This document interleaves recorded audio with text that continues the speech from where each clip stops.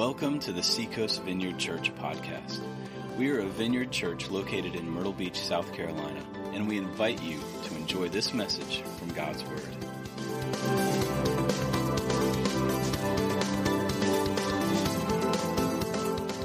Well, good morning, family. How are you guys doing? Good to see all of you. As you can see, we're in a series called No Ordinary Hope, and it is my pleasure to be up here during Student Takeover Sunday. Man, it is awesome. It gets me all excited. I feel even better when I'm preaching, when I know that I'm doing it alongside the next generation of Christian leaders. They are the future, and so to see them serving God now faithfully is an amazing and wonderful thing. So thank you for letting us come up here and do this.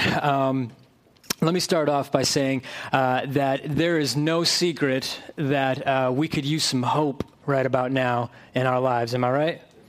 Yeah, things are not looking great these days. All right, politics are stressful at best. There's all kinds of things going on around the world, and I could say that we are in a hope epidemic. We need some hope. And so it is my pleasure to bring God's Word to you this morning to talk about just that.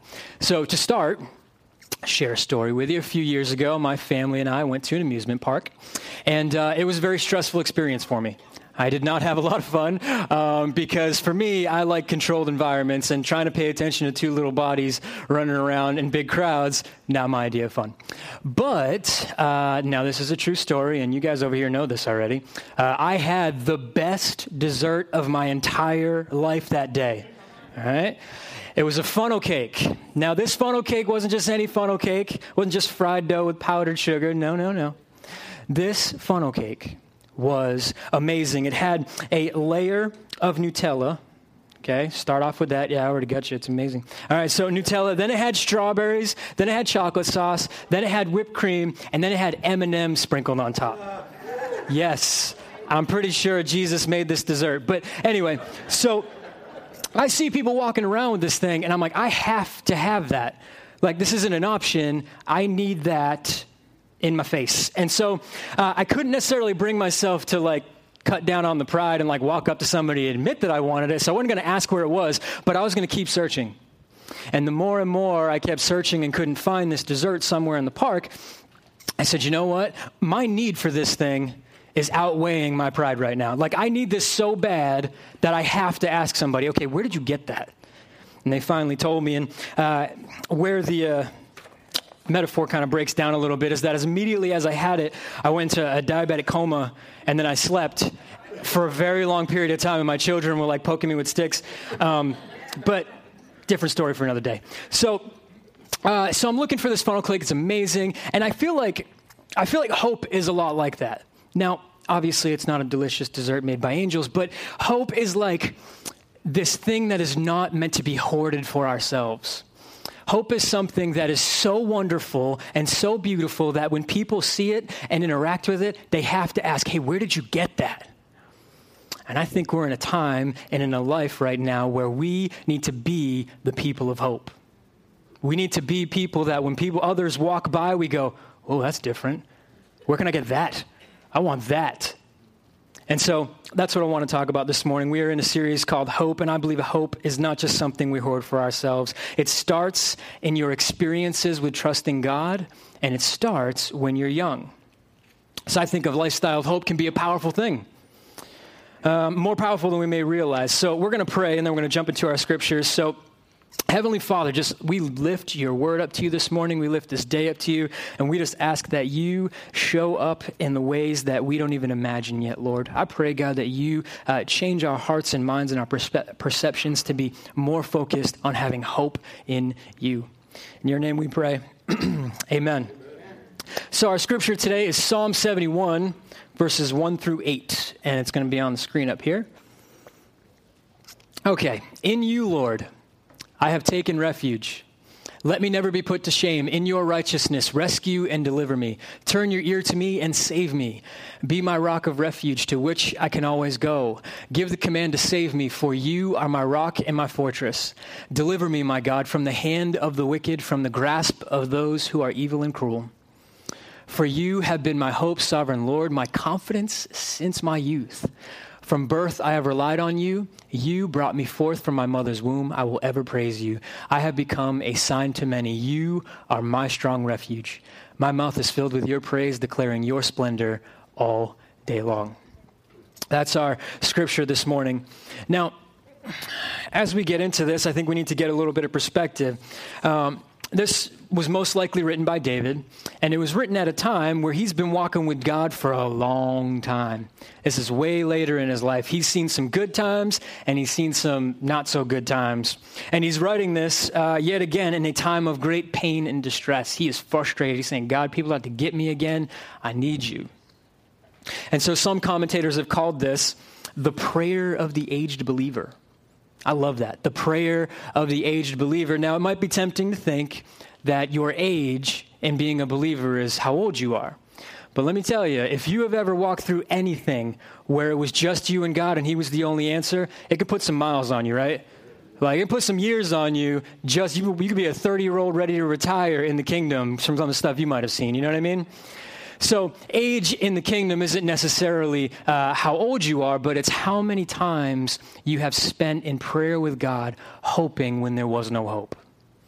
That puts age on you. And so I think that can cut across all age brackets when we talk about what it means to have hope in the God we love and serve. And so as we paint the picture of this, having hope in the midst of challenging times, I think it would be good to identify what it is that we're hoping for. What are we asking God for when we look to him for our answers? Well, I think a lot of times what happens is we become hopeless. It's because we think of our circumstances as if they're a surprise or shocking to God. That when all of a sudden things don't go the way they should, when a relationship breaks down, when circumstances come into play that is not okay, we immediately go, God, what happened? I hate my life. Where are you? Punt Christian duty. There it goes. But that's not really how it works. Hope isn't defining our own answers for our problems. Hope isn't defining the how and when God should deliver us from our stuff. See, hope is found. Actually, let me reverse that. Let's go to verse 2 really quick. He says, in your righteousness, rescue me and deliver me. Turn your ear to me and save me. Watch this. In your righteousness. It's saying, God, in your righteousness, I trust you to deliver me. So your first fill-in is going to be hope is trusting God over yourself. Hope is trusting God over yourself. When we choose, is it up? Did it go up there? There we go. Hope is trusting God over yourself. See, as we begin to build on our lifestyle of hope, as we begin to build on trusting God and his righteousness, it's saying, look, I will let you, Lord, define and set the terms for how and when you will deliver me. That no matter what the circumstance is, no matter what I'm going through, God, in your righteousness and your perfect love for me, in your perfect care and understanding of who I am, I trust you to say how and when you will deliver me. So hope is trusting God over yourself. And I think there's two different ways in which God could deliver us, okay? There's one way in which he just straight up delivers us out of something. An example of this would be a young man is being bullied at school, and he just can't take it anymore. He's being made fun of. He's being beat up. And he finally says, you know what? Enough's enough. I've got to confront this guy. And the night before he's going to do this confrontation, he is just crying out to God saying, I cannot do this. I am afraid. I'm full of fear. I'm full of anxiety. I'm hopeless. God, I need you to come through. And then the following day comes, and he's in the class right before he's going to meet with this kid. And about 5 seniors notice that there's something wrong with the young man. They say, hey, what's going on? And he explains it to him and says, well, I've got to go confront this bully. And then before you know it, nobody gets hurt, but the bully gets called out of class, and these 5 massive seniors say, hey, if you mess with him, you're going to have to go through us, so don't touch him anymore. And then he never heard from the bully again. That is God delivering out of something. Believe it or not, I was the kid getting bullied. So, spoiler alert. So in those moments, there are times when God will deliver you out of something, kind of this miraculous thing. When the Israelites were in slavery and captivity in Egypt, at the right time, God said, okay, we're not going to let you live in this anymore. I'm going to deliver you out, and I'm going to move heaven and earth to do so. So there are times when God will do that, but I think more often than not, the second way God delivers us, which is infinitely harder, I know, is that he will deliver us through something. He'll deliver us through something. My wife and I, our first year of marriage was one of the darkest times of my walk with God, and she will say the same thing. It was hard. And not only, it was not easy because, first of all, we were fighting all the time. We had no Christian friends. And then on top of that, we were poor. I'm talking like the kind of poor where you got to beat the roaches to the microwave poor, okay? Me carrying off my hoagie before I even get to it. It's this gross kind of poor. All right, so you had all that stress, no family, no friends. And I can remember late nights just saying, God, get me out of this. This is not what marriage is supposed to be. God, please save me. And she said the same thing. She was like, God, we got to get out of this. We can't do this. And then God, in his righteousness, looked down and whispered, no. He said no. And I thank God that he did. I thank God that he got us through it instead of getting us out of it, because at this point in our lives, my wife and I have just celebrated our 8 years of marriage. And she's my best friend. I love her like crazy, 2 beautiful boys. And so I'm thankful that God will deliver us through things sometimes, because in those moments, he will build a character of faith in you. In those moments, he will build on the things you will look back on and say, yeah, I can hope in God. He got me through that. See, there's an old saying that says, the best way out is always through. And I don't know about always, all right? But I think in this case, I believe that to be true, that getting through it was better. Robert Frost said if he could sum up life in 3 words, he would say, it goes on. And the older I get, the more I realize that life just kind of has this way of going on. It never stops. And if you look back, you can see this faithfulness of God shot throughout with hope. That no matter what, life keeps going and going and going, and God is there for it all. And he never stops taking care of you. And so, Deuteronomy 31:6 says, be strong and courageous. Do not be terrified because of them, for the Lord your God goes with you. He will never leave you nor forsake you. That statement has never been more true today as it was back then, because no matter what, the unshakable hand of God is on you. God has got you. He has never not had you. He never won't have you. If you are in Christ, God will take care of you. And so we have hope because we believe in the righteousness of God first. Hope is trusting God over yourself. So I think the question begs to be asked, how do we train ourselves to have this kind of hope? How do we train ourselves, our hearts and our minds, to be hopeful? Well, if you look at verse 5 and 6, it says, for you have been my hope, sovereign Lord, my confidence since my youth. From birth I have relied on you. You have brought me forth from my mother's womb. If we are going to fuel our faithfulness, if we're going to fuel our hope, it is fueled by God's faithfulness. If we are going to look to God first, then it needs to be fueled by something. Hope is fueled by God's faithfulness. His taking care of you in the past. His immaculate track record of never letting you go is how we fuel our hope for today. So he's crying out to God, and he's saying, God, there's all these things going on. But he says, wait a minute. You've been my hope since my youth. Since I was a freckly-faced teenager killing giants. You've been with me forever. And he recalls on these things. I think what's important to understand here is that hope is built on your experiences from the very beginning. And in verse 5, he says, you've been with me since my youth. So you young people, teenagers that are here right now, when you're following out your faith, don't be afraid to take risks for the cause of Christ now, because you're building on your faith for a lifetime. I can remember when I first came to Christ, I wanted to start a Bible study at my school. And I had realized that was going to be a little bit of a problem, because before I gave my life to Christ, I was a terrible human being. And I was not nice to people.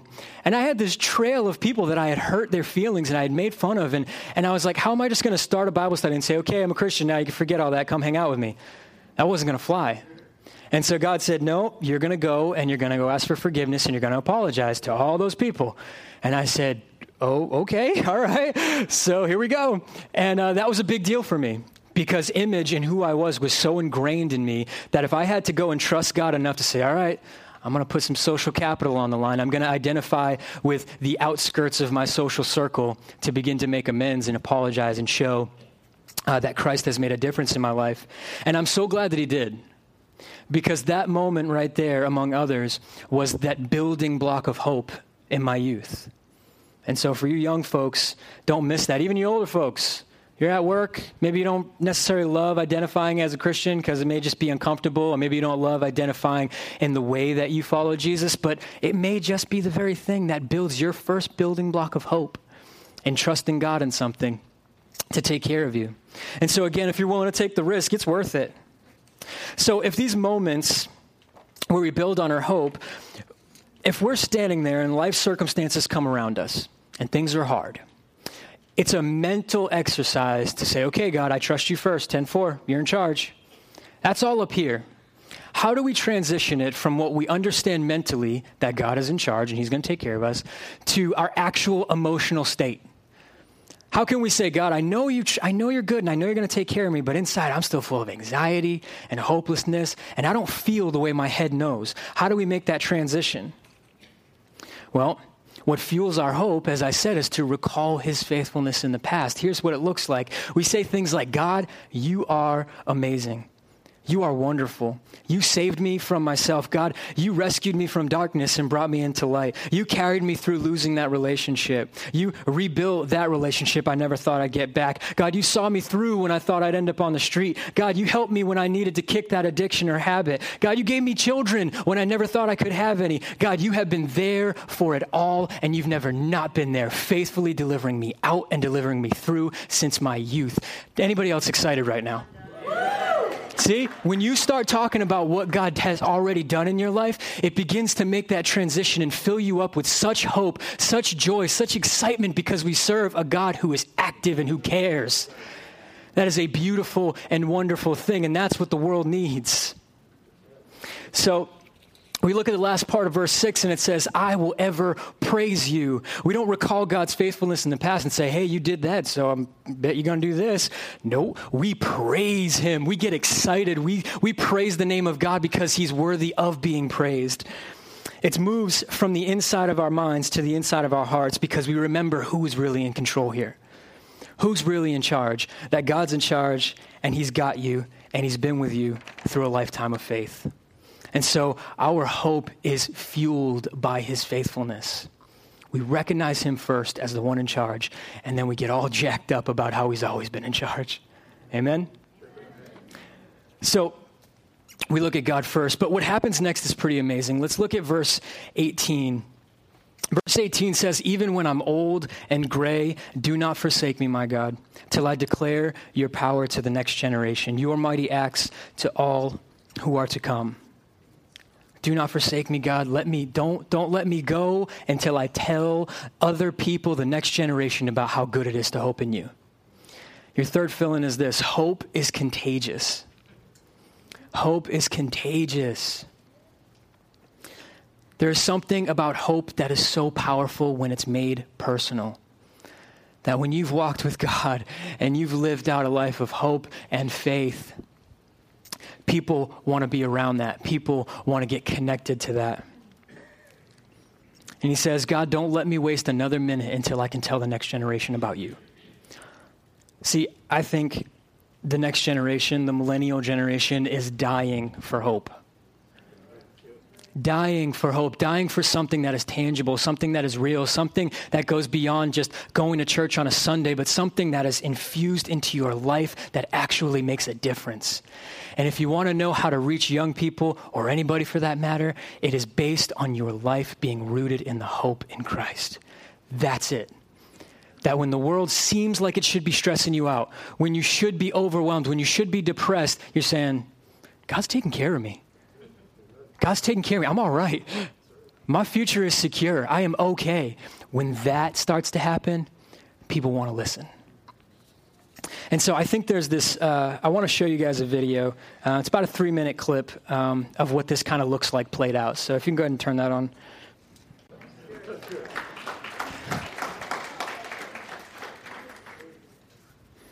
Hope is contagious, and it is a beautiful picture of what hope can do for the world. See, the unshakable faithfulness of God in your life, the joy and peace that comes from hoping in God, it can change the world. It can change the life of your children. It can change the life of your grandchildren. It can change the life of your coworkers. It can change the life of your friends, your parents, your spouse.